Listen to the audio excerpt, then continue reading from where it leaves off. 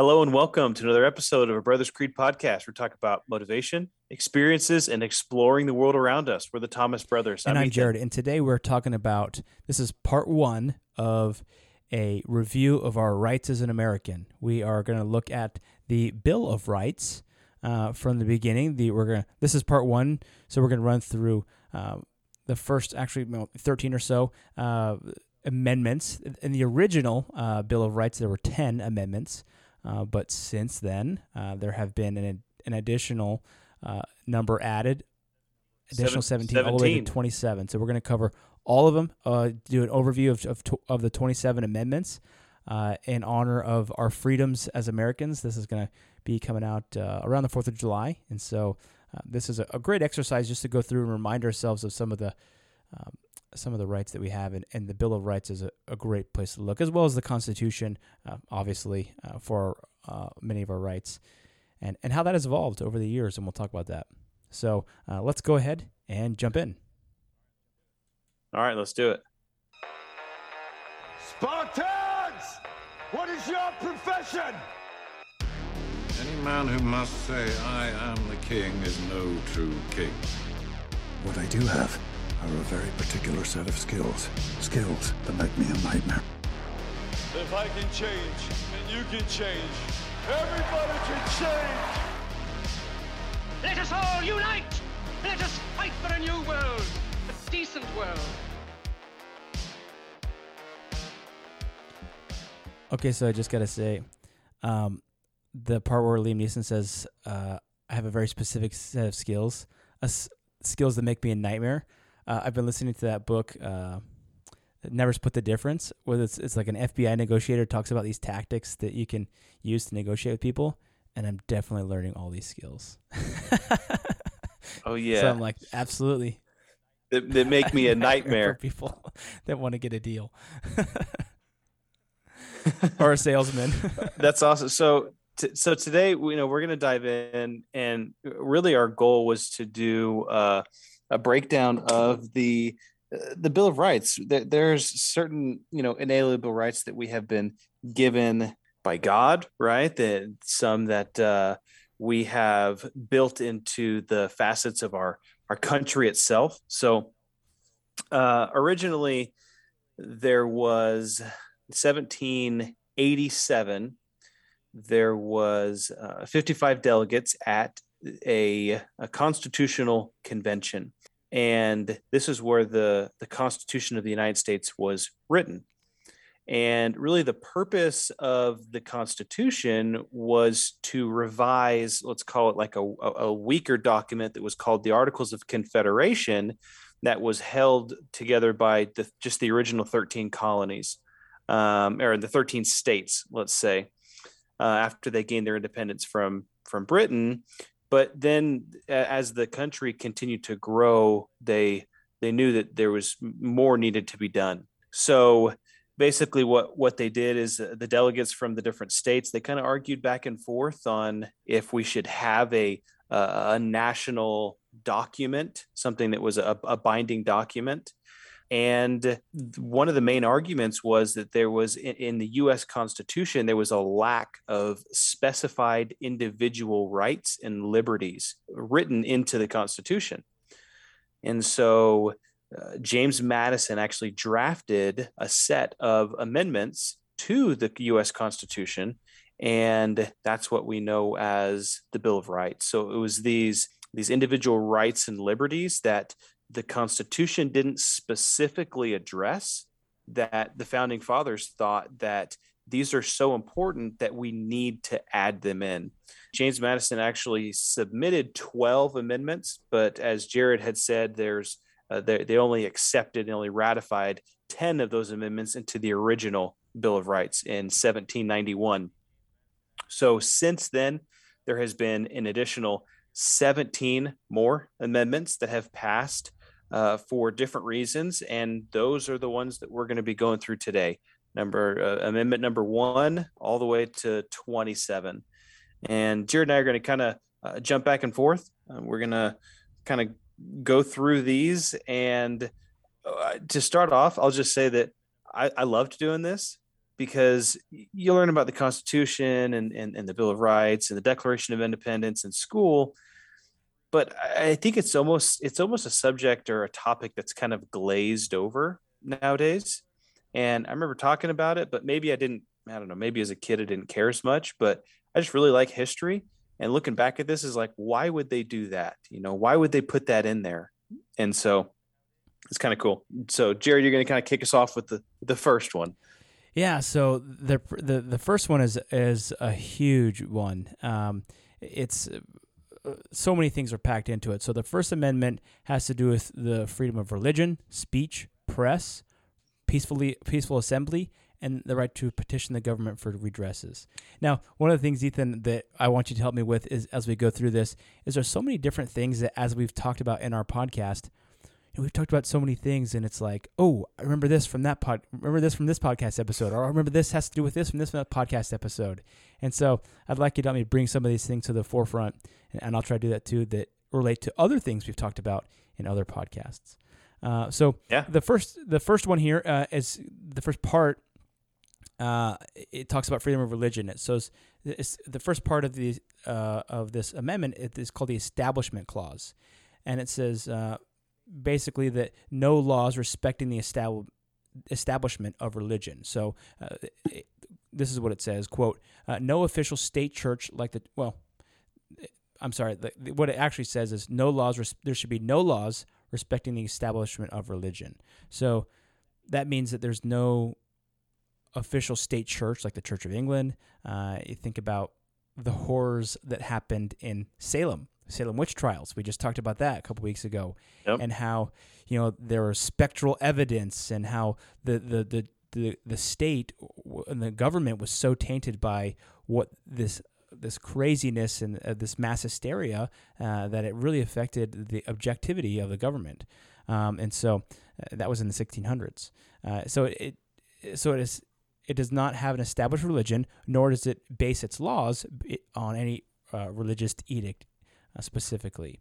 The next clause there is the free exercise clause. So you cannot be prohibited from being a part of any religion, but that does not necessarily restrict the religious practices you do. Like if you can believe in human sacrifice, but if you actually are doing human sacrifice, that's a different thing.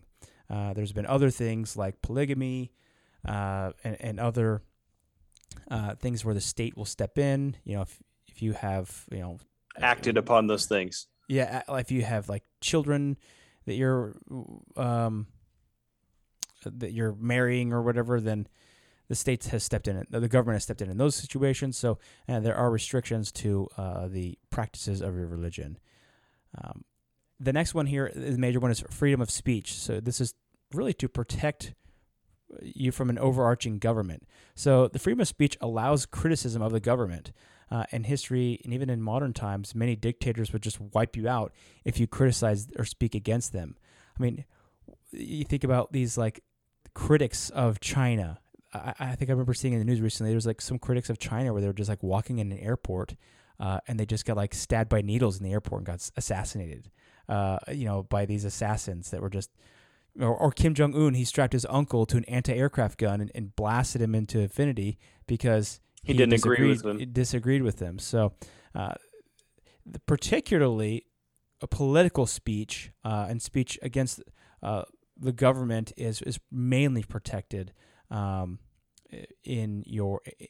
the First Amendment. So that does not include. So the First Amendment protects you from the government doing that prevents the government from denying you your freedom to speech, but anybody else, they can. So like Instagram or Facebook or your company or your boss, if you go in and just start rattling off to your boss and just saying whatever you want, then you may get fired. And so, like I said, political speech gets the toughest protections. You can advocate force or overthrowing the law, but only if there's no immediate effect. If there's an immediate effect, that can be seen as dangerous speech, almost like inciting like yelling fire in a theater or something like that. So last month I had finished the book 1984, and it's just really interesting. It had been years and years and years since I had read it, but basically it's this utopian society that is completely regulated in every single way by the government, and they have these computer screens, or these screens in every single house that they record everyone's conversations. They can hear everything. They listen to everything. They see everything you do from the time you wake up to when you go asleep. And they tell you what to do. They tell you your job. They tell you everything. And if you ever speak up against it, you'll disappear. You'll go work the mines, or you'll be completely erased from society. And they have, you probably heard some references to this in the news recently, but they have what's called the Ministry of Truth. Mm-hmm. And it's this portion of the government that basically edits any and every historical literature, document, opinion, anything that's ever been said and recorded. It is edited at the Ministry of Truth to say whatever the government wants it to say. Mm-hmm. And I just thought that was a really interesting. And they just recently came out with the Office of what is it called in the U.S. They just came out with basically a Ministry of Truth, which is like it was anti-fake news. I don't know. I can't remember exactly what it was called, but yeah, it was like a whole department of the government. Yeah, committee that had put together that was the anti-information, false information group or whatever. But one thing that I was going to say as well is it kind of at the start of this is these only it's the Disinformation Governance Board. Oh yeah, that's exactly the Ministry of Truth. Yeah. All of these things that we're going to talk about today, they only apply to United States citizens. Mm-hmm. And so I think one thing that happens to Americans is we go to other countries and you're so used to living in the society that we live in that you almost think it's okay to say whatever you want or to do whatever you want or whatever else. And you're in, communist China, or you're in somewhere else, and they're like, hey, we don't have those laws here.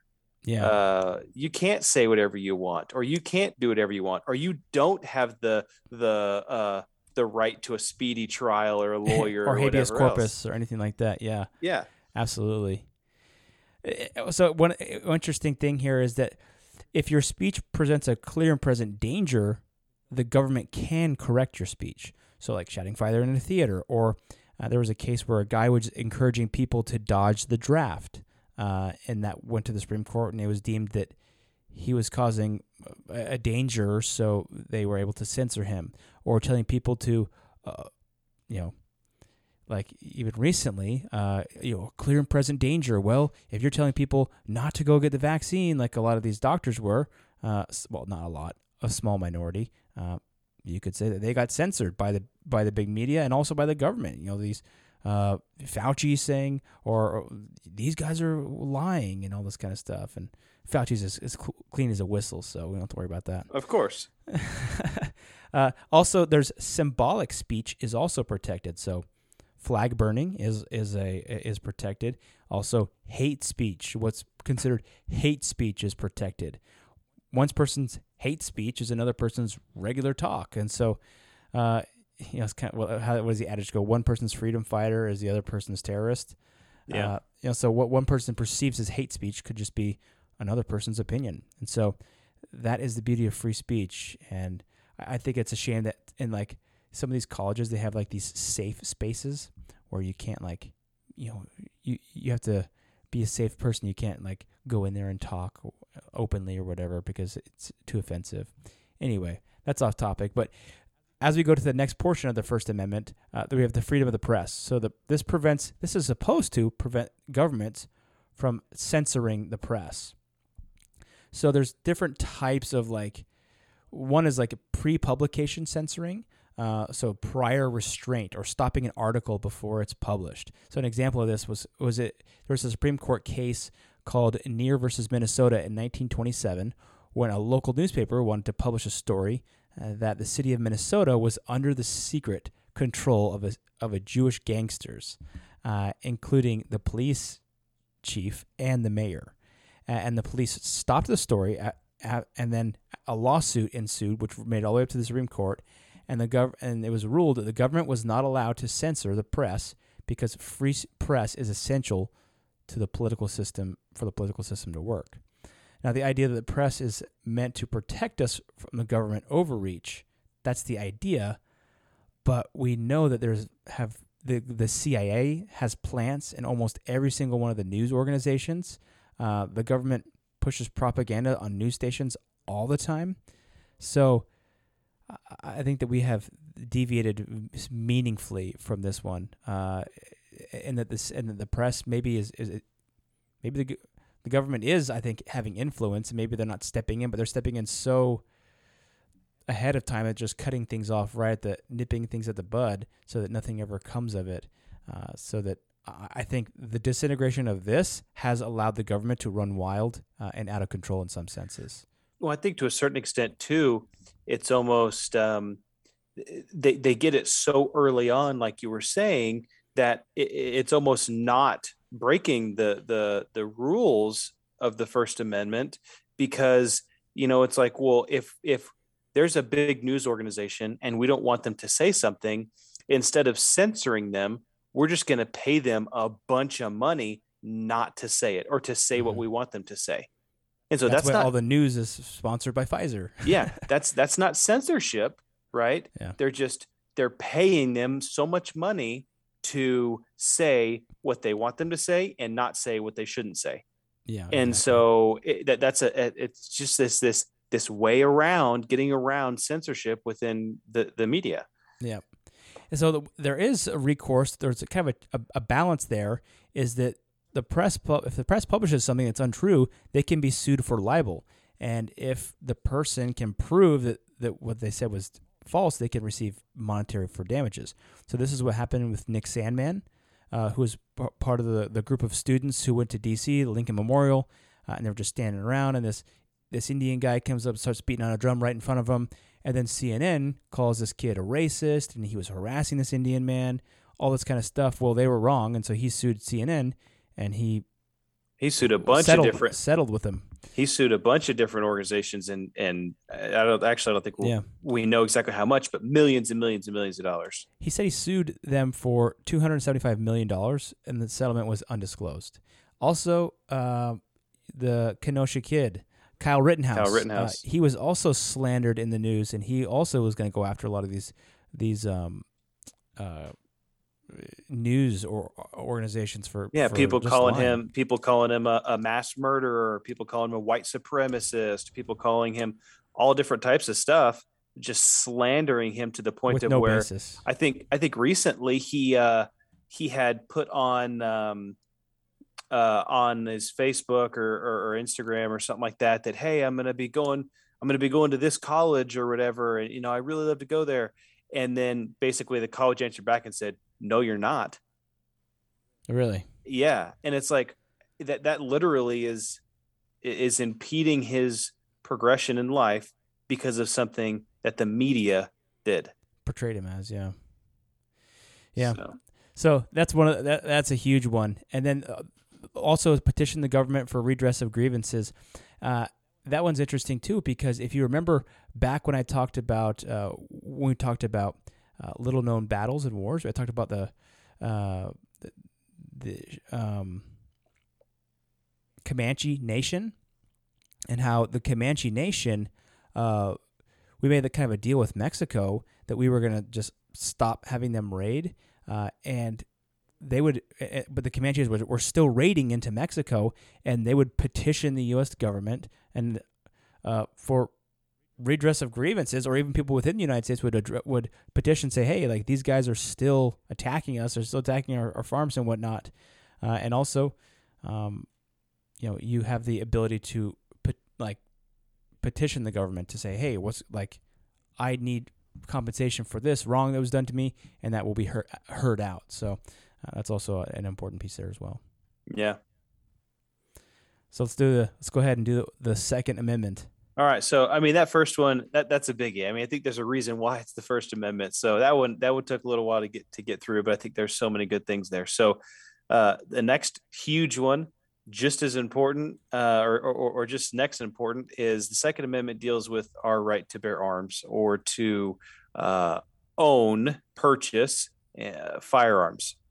Now, this one is actually a very short amendment, and I'm gonna explain why there's a little bit of confusion with it. So I'm gonna read it word for word, but where there is a comma, I'm gonna say the word comma, okay? Because there's so much confusion in this amendment, mainly due to there being 4 commas, and they're kind of grammatically confusing. So this is what it says. Yeah, there's also commas in the one prior, where it talks about, you have this right, and then you have this right, and then you have this right. Yeah, so it says, a well-regulated militia, comma, being necessary to the security of a free state, comma, the right of the people to keep and bear arms, comma, shall not be infringed. So there's a lot of people say the debate is whether the Constitution's framers only had in mind that the militia should have the right to bear arms, or that the individual citizen should have the right to bear arms. There's a group that says, oh, well, it's talking about a well-regulated militia. They have the ones, they're the ones that have the right to bear arms. But if you look at it in the commas, then it says the right of the people to keep and bear arms shall not be infringed. And so, this one's just, it's really interesting. And it's probably one of the most debated, at least recently, bill of amendments to the in the Bill of Rights that's out there. And another interesting fact that I'll go through is that in 2008, the Supreme Court actually ruled 5-4 that U.S. citizens have a constitutional right to keep a loaded handgun at their home for self-defense. Basically, this was in 2008, and they agreed, and they ruled 5-4 that said that United States citizens have that constitutional right. And so this decision that they made, this ruling, has come down to majority of people believing that the constitutional right that we have refers to the individual's right to bear arms and not the well-regulated militia and their right to bear arms. So pretty bold language there. Shall not be infringed. None of the other ones are that. Yeah. Outrightly bold. And you have people that say things like, oh yeah, but they were talking about muskets, right? Do you think the founding fathers would have been okay with 30 round ghost clip magazines? Ghost clip magazines. What the heck is that? Ghost magazines. They don't have serial numbers on them. Yeah. I don't know. That's just what some of the Democrats say. But it's I fully think automatic, fully automatic. Fully automatic, semi-automatic rifles. No, fully semi-automatic rifles. What it says. Oh, yeah, that's what he said. I personally believe that you go with the technology of the time, right? And they did not know, but it makes sense, right? Whether you're writing in a newspaper article that's going to be printed on a printing press, or whether you're writing a blog post on the internet, the First Amendment still applies. And just because things have changed, just because there's more access to it, quicker access to information, the First Amendment hasn't changed, right? Just because there's bigger guns that shoot faster doesn't mean that the Second Amendment has changed. The foundation and the fundamental right that has been given has been given there. Maybe there needs to be some regulation around potentially who should have these firearms with felons or people that are mentally unstable, and some sort of verification. But that should be done across the board. You kind of have to grow with the times as well, but still honor the words within the Constitution. And some people say, we should just completely get that one out of there. It's not even pertinent today.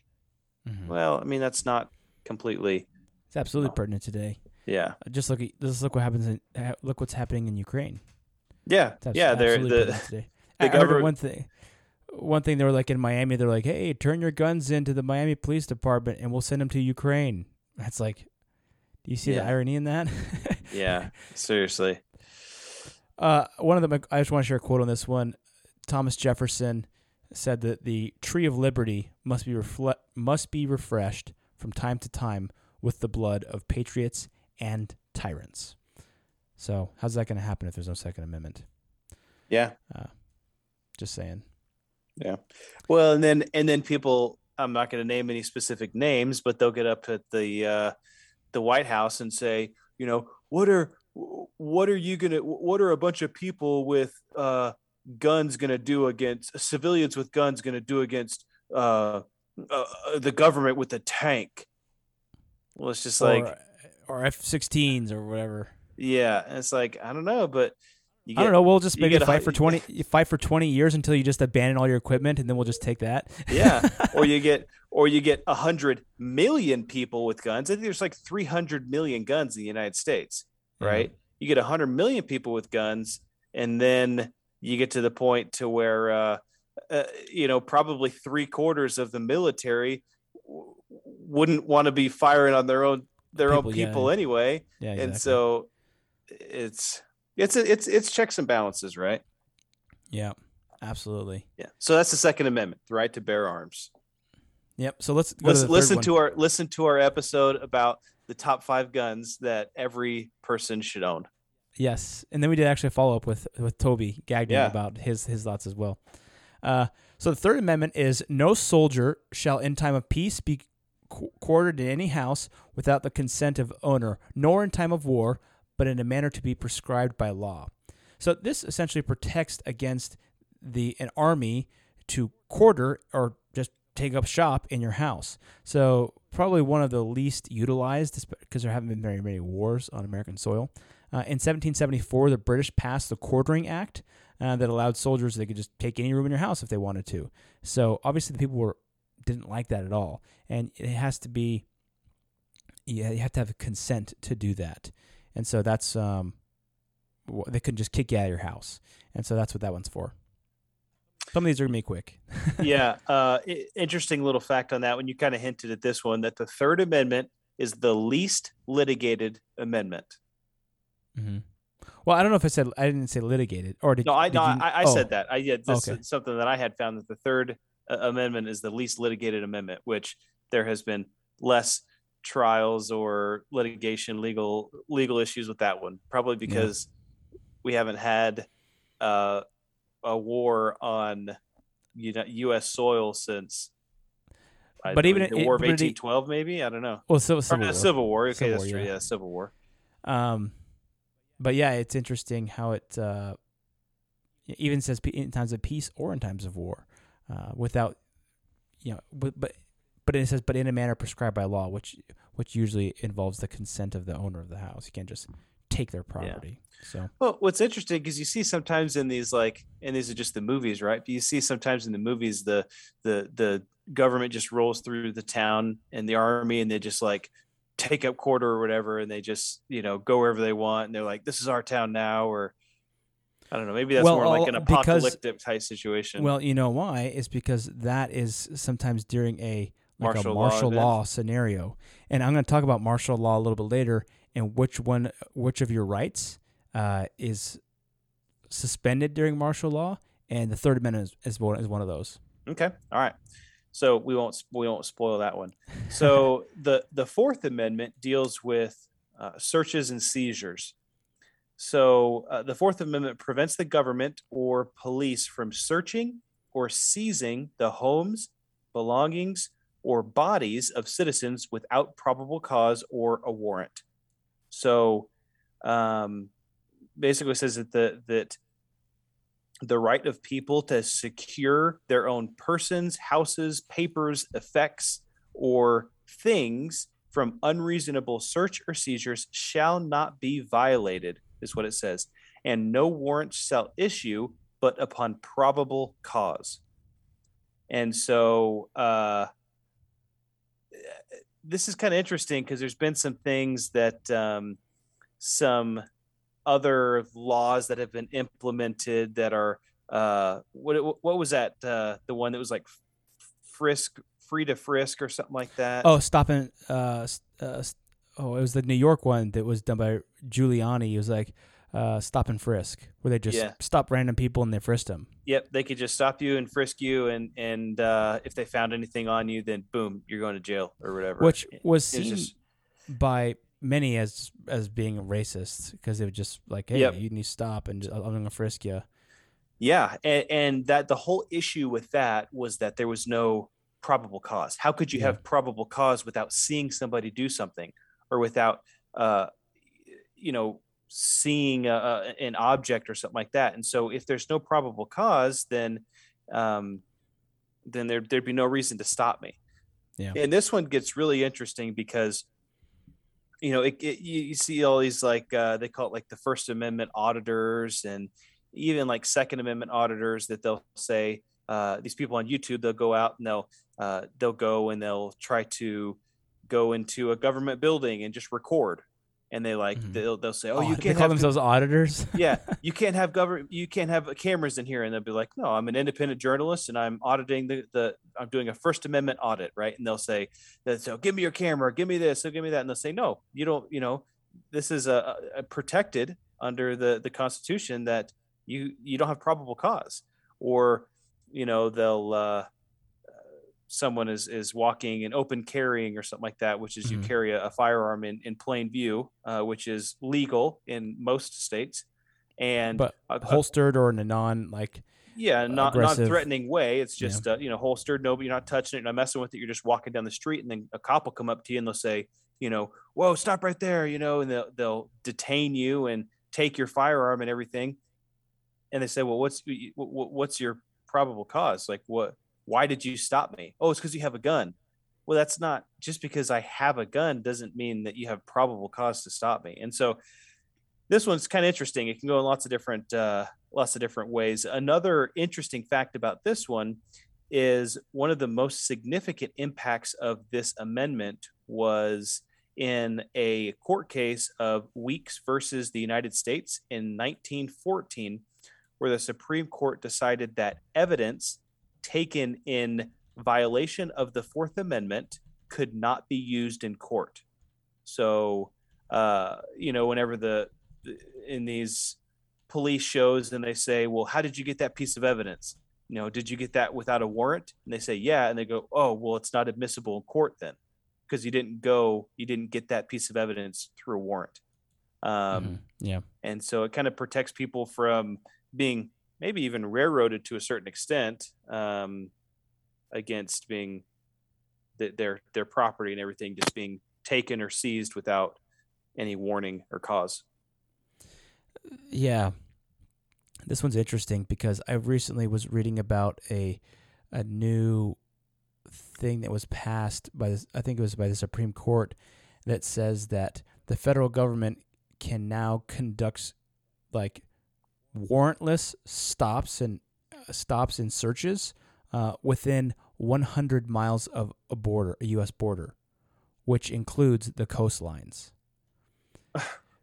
So, and it's supposed to, I think it's supposed to be for like, trafficking or like immigration types, or like to crack down on smuggling and stuff like that. But that still could be a threat to the Fourth Amendment, which protects you from such type of illegal searches and seizures. Yeah. That's why you see on these cops that are on like YouTube and Instagram and stuff, they're like, if the cop asks you, hey, can you open your trunk? Say, nope, I don't consent to searches and seizures, searches of my property. Unless they have probable cause, they can't do that. But if they ask you, you say, yeah, go ahead and check it. Then they will check it. But if you don't have to say, And that's the thing too, is a lot of people, they'll say, hey, can we search the car? And people will say, well, do you have probable cause or do you have a warrant? And the cop will say, no. And they'll say, oh, come on, well, just let us search your car. If you don't have anything to hide, then there's no issues, right? The cops will kind of trick you and say they'll try to Brendan Dassey you, right? Yeah, exactly. And so then a lot of times, and this is, right, quote unquote speculation, but then the cops will say, this is mostly like maybe for a traffic stop or something like that. If you won't let them search your car, then they'll say, okay, well, you'll have to wait here until we can get a canine unit to do a search of around there outside of your car. And so they'll have a canine unit, so a drug smelling dog that'll come. And I have seen 30 videos of this, but the cop will lead the dog all the way around the car, and the cop will like tap on the window or something like that, and the dog will go up and put their paws up or do whatever, and they'll have like signals where they'll make the dog alert. Yeah. And then if the dog alerts, then boom, probable cause. And now they can search your car with however long or however whatever they want to do, because the dog, quote unquote, alerted, quote unquote.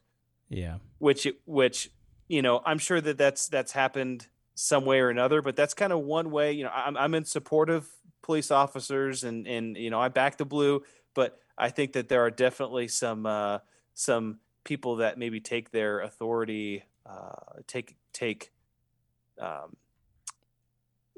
maybe a little bit too, what's the word I'm looking for? They abuse of power to the authority that they have. Yeah. So, yeah. Well, interesting, like immigration officers, they can detain you with just a reasonable suspicion, which is even lighter than probable cause. Yeah. So it's like, is that marijuana I smell in your car? Oh, is that? I smell alcohol in his breath for sure. Oh yeah. Suspicion. So, yeah, that's where you get tricky. So did you have anything else on that one? No. So that's number 4. So the Fifth Amendment really sets the stage for the Sixth Amendment. And so this one says that no person shall be held to answer for capital or otherwise infamous crime unless a presentment or indictment of grand jury, except in cases of arising from land or naval forces or in the militia, when in actual service or in time of war or public danger. Except for a person in active duty, you cannot be arrested for a crime without a warrant from a grand jury. So what this kind of talks about, unless you're in the military, the military has its own code of conduct, which is the Uniform Code of Military Justice. And you have the certain rights in the military, and then certain rights as just a regular citizen, that you cannot be held without for a crime unless you are given unless there's like a warrant for your arrest. There's also another part of this Fifth Amendment that says, nor shall any person be subject for the same offense to be twice put in jeopardy of life or limb. So this has to do with double jeopardy. You can't be tried for the same crime twice. Now, if you remember back to we did like famous con artists, right? I talked about some of these famous guys. I talked about the Ponzi guy and how he was tried for certain crimes, and then later he was actually tried for different crimes like mail fraud and these other things because they were just trying to get him as much as they could. But then he sued back and said, well, you're this is double jeopardy. You're trying me for the same thing. Like, oh, well, technically this is just mail fraud and these are different charges. So those are some of the rights there. In addition, it says, nor shall be compelled in any criminal case to be a witness against himself. So this is a big deal. In many regimes, they'll just torture you until you confess, or they'll say that they'll kill your family, so they make you testify against yourself.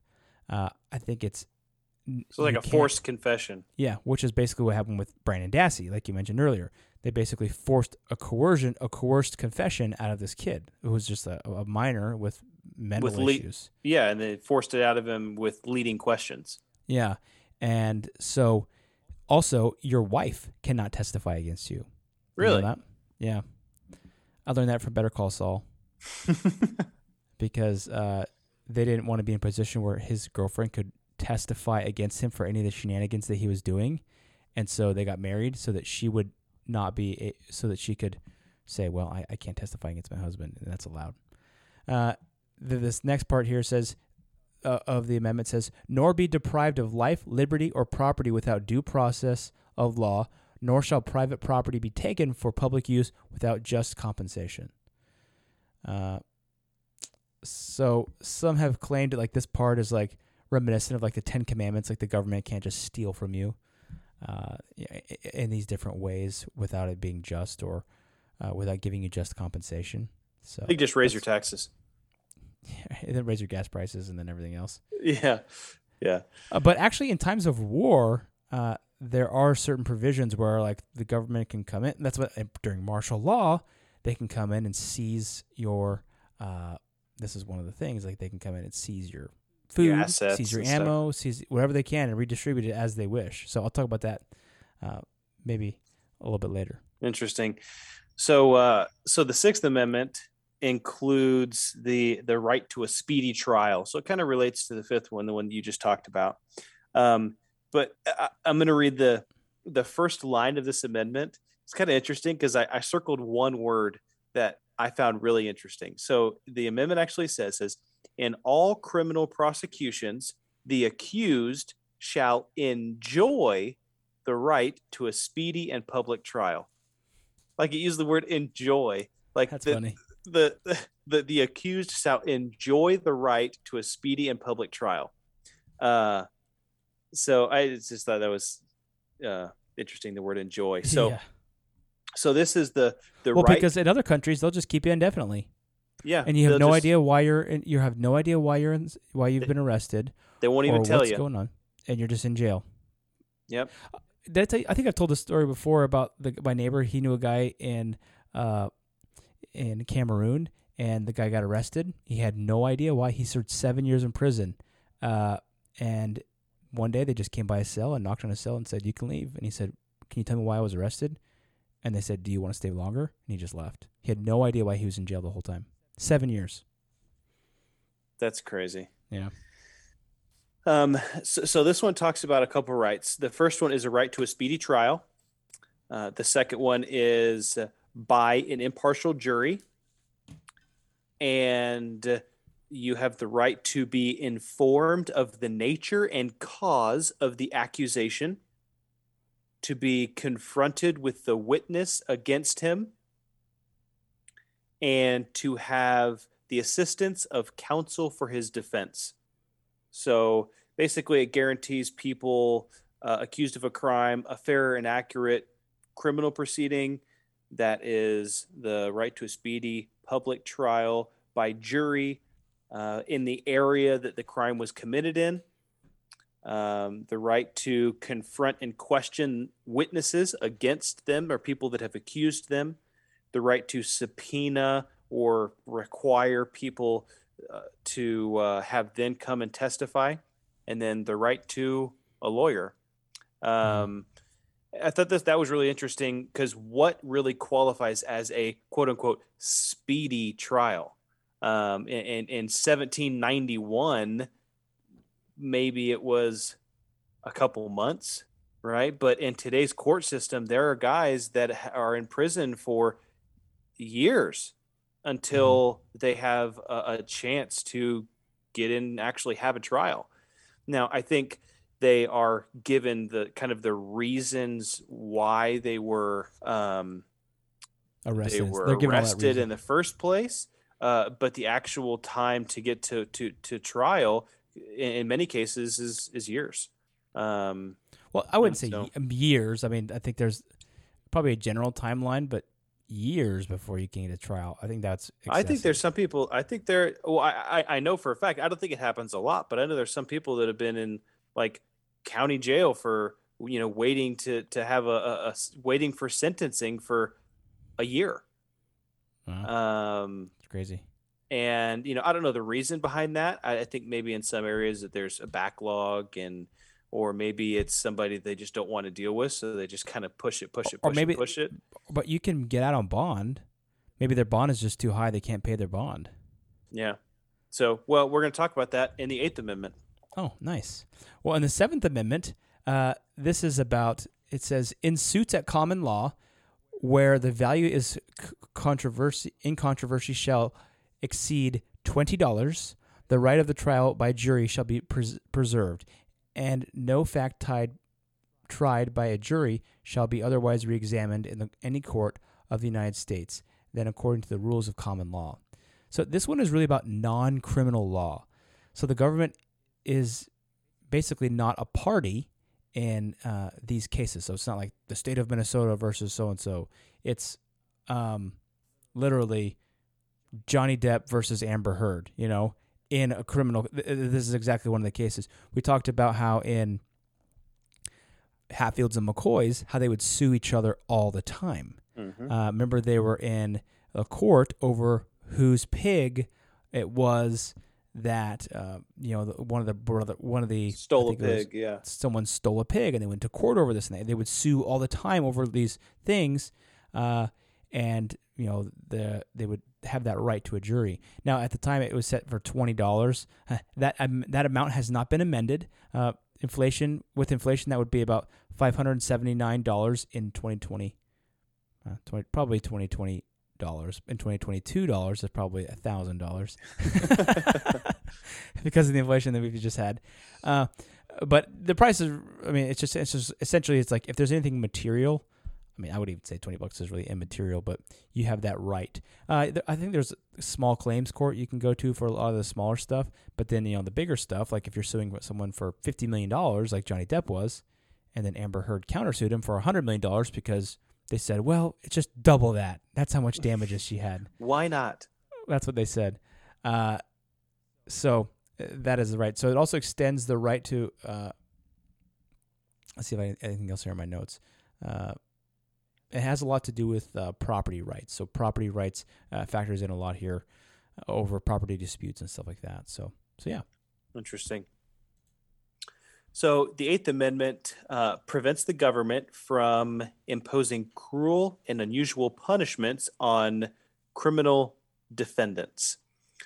So this is a very short one. It says, excessive bail shall not be required, nor excessive fines imposed, nor cruel and unusual punishments inflicted. And that's all the amendment says. So it's interesting.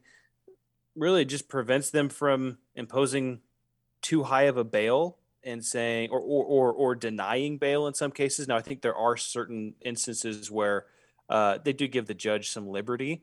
And I know that in some cases they can deny bail. But this is so the bail or inflicting cruel or unusual punishments on criminals. And this is where there are a lot of people that argue that the death penalty actually violates the 8th Amendment because they consider that to be a cruel and unusual punishment. And so that's why there's been lots of confusion and arguments around the death penalty and does it fall under that umbrella of cruel and unusual punishment. And what about talk about waterboarding? Yeah, well, the thing is too is that so one of the reasons why the United States is Guantanamo Bay, right? It was outside of the United States was because potentially the Eighth Amendment did not apply to, I guess, facilities that were outside the United States, and it had some kind of weird regulation how it just didn't qualify for this. So there was lots of stuff and cruel and unusual punishments that went on there, that kind of skirted around this. But yeah, waterboarding kind of is one of those I think the CIA deemed it not cruel and unusual, or they decided it wasn't, or maybe the courts did. I can't remember exactly. And so that's why they were allowed to use it, and then later it was banned. So that was one of those hotly debated punishments, because technically you're like, well, the person, it's not that cruel. They're just drowning, or at least the illusion of drowning. It's kind of unusual, but it's just like definitely cruel potentially. But I think too, it depends on, and maybe this is just my opinion, and I haven't given much thought to this, but I think it depends on the reason, right? If you're just trying, if someone's just in prison, are you trying to coerce a confession out of somebody, or are you trying to get information on somebody, some terrorist cell that's going to bomb an airport or something like that? Right? Mm-hmm. Are those two situations the same? Somebody in prison, or just who's on a drug offense, who is acting up, and they'd waterboard him, versus like a terrorist who has intel and specific information as to things that are going to happen. I don't know the answer to that question, but it's definitely a blurry line. Yeah. So let's see what's next. The Ninth Amendment. So the Ninth Amendment is it says the enumeration in the Constitution, Constitution of certain rights shall not be construed to deny or disparage others retained by the people. So basically what it's saying is that the rights that are enumerated here should not be construed that people don't have other rights as well. So it's kind of a vague, people have referred to it as just an ink blot, meaning you can read into it whatever you want. There was, at the beginning, there was like the feds and the anti-feds, kind of when the Constitution was being put together. The anti-feds wanted to write down what freedom meant and like what freedoms you had. Now the feds, which consisted of Madison and Hamilton, they said, we don't need a Bill of Rights. Hamilton had said that by writing down our liberties, we limit our liberties to what is written. And I think we've kind of gone down that path in a lot of ways, because we just keep adding more and more amendments, and it's becoming very letter of the law, especially when you think about the Supreme Court and all these considerations and all this stuff.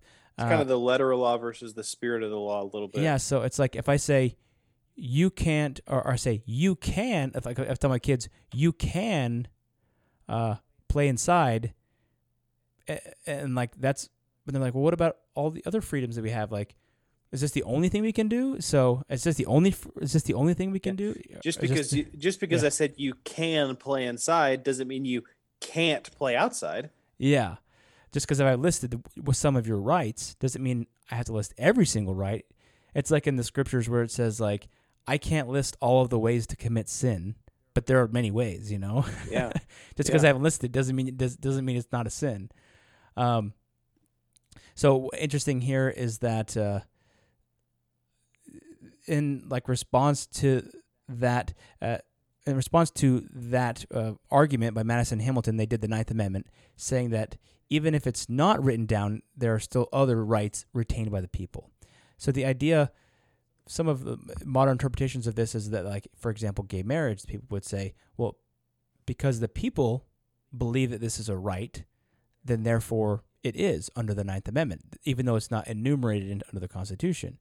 The Ninth Amendment can be seen, like I said earlier, as an ink blot. You can read into whatever you want. Another way that people read it is that another thing that can be categorized under the Ninth Amendment is the right to privacy.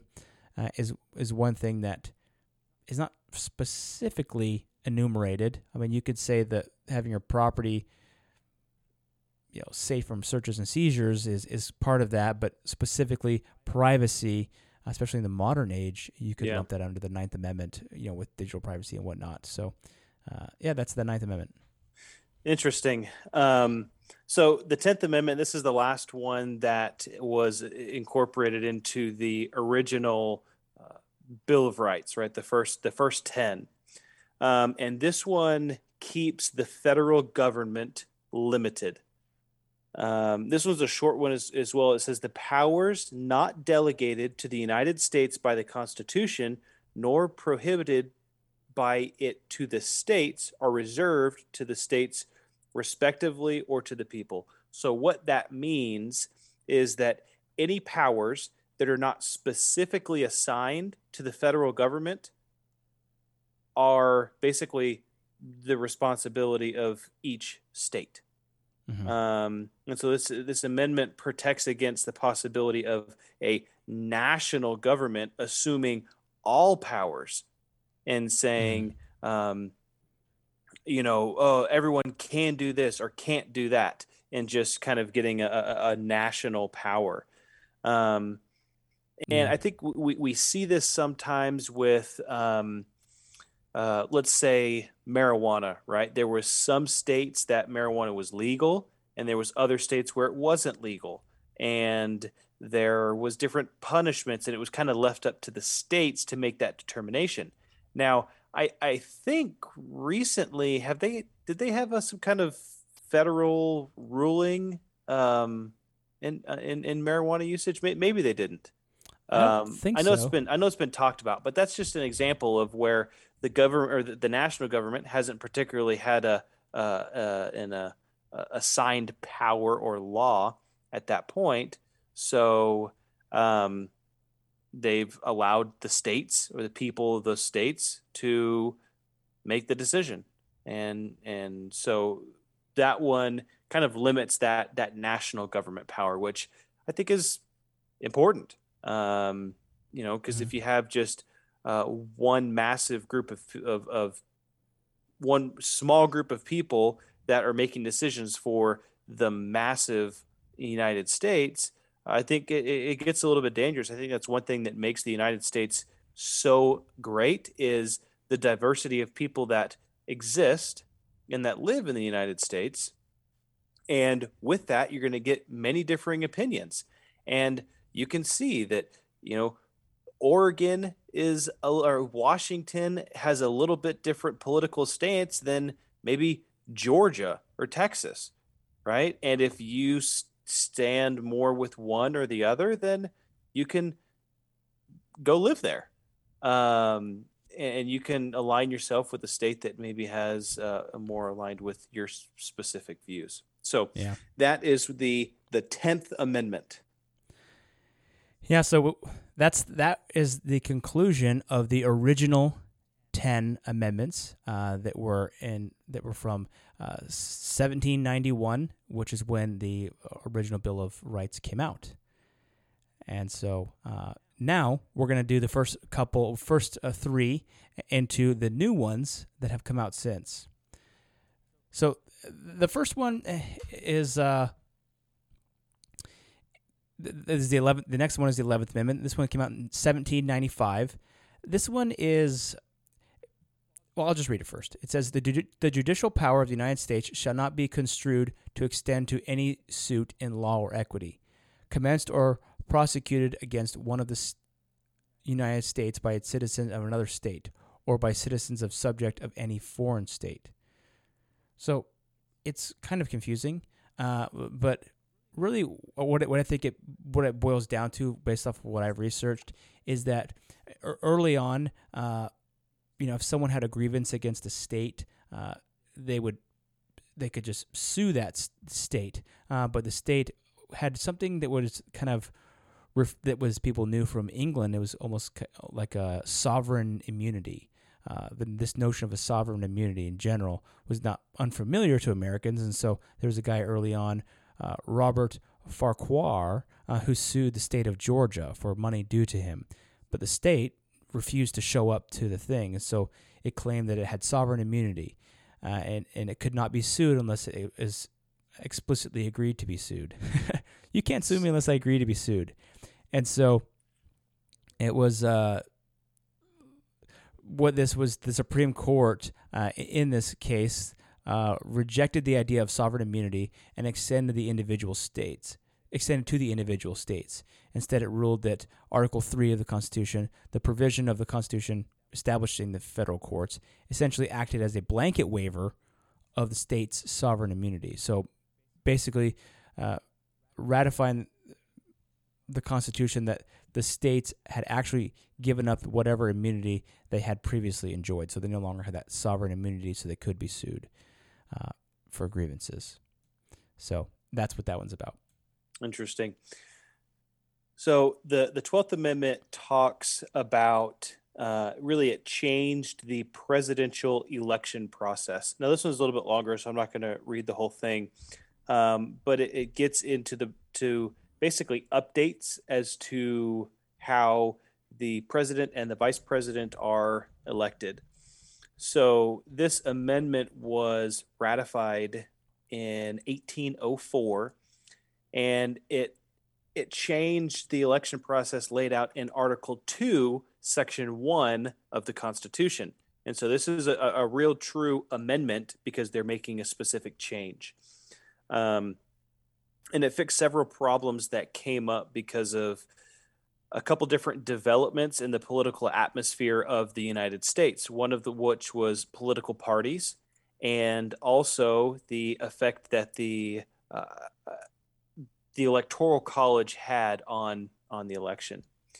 And so reading just a little bit to sum up the amendment itself. So first off, it says that each state will vote for the president and or vice president independently, and that they will take those votes and they will count them, and then the winner of those will be basically it says it will be sealed and transmitted, sealed, and sent to the government. And so they'll send it to the president of the Senate, which you got to think in the early 1800s. I mean, they didn't have like all the technology that we have today, so it had to travel, and it was sealed probably with a wax seal and sent off to the president of the Senate, who will present it in the Senate and the House of Representatives. And so it says that the person having the greatest number of votes for president shall be president if such number be a majority of the whole number of electors appointed.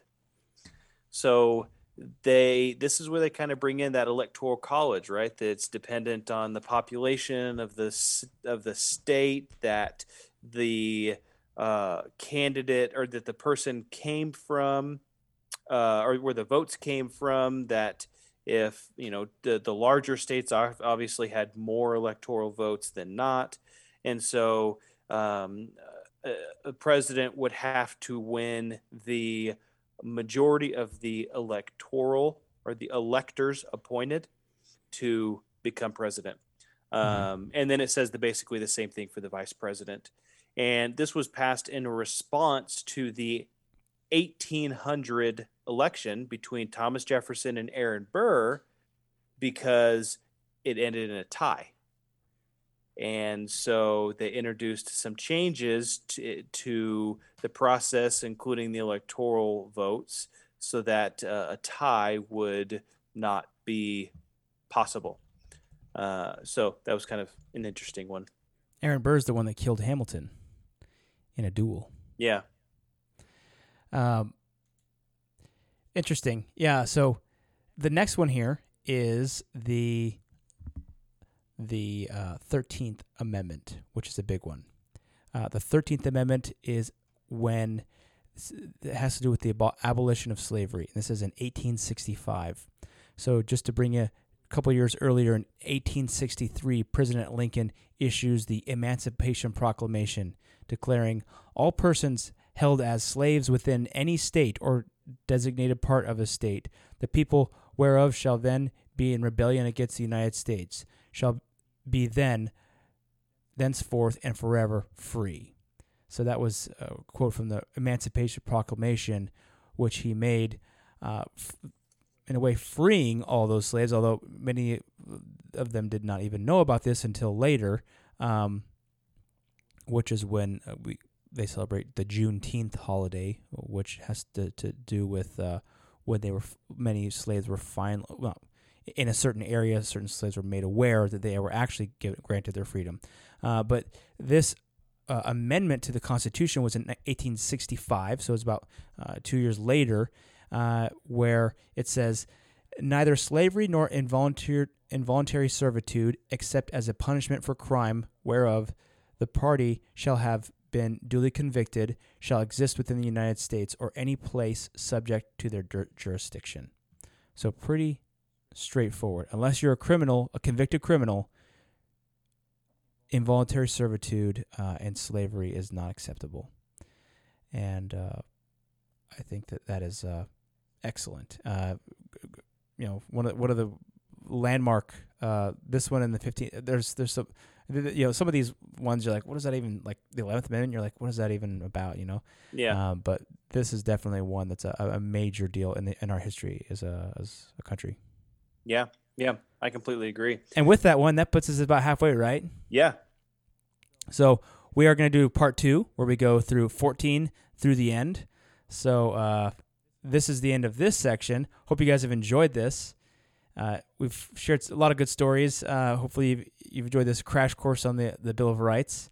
And just let the podcast play. Just go ahead and play the next one. Yes, exactly. So thanks for listening, and let's join us in the next one. All Thanks, right, guys. Let's build that creed together. Let's do it.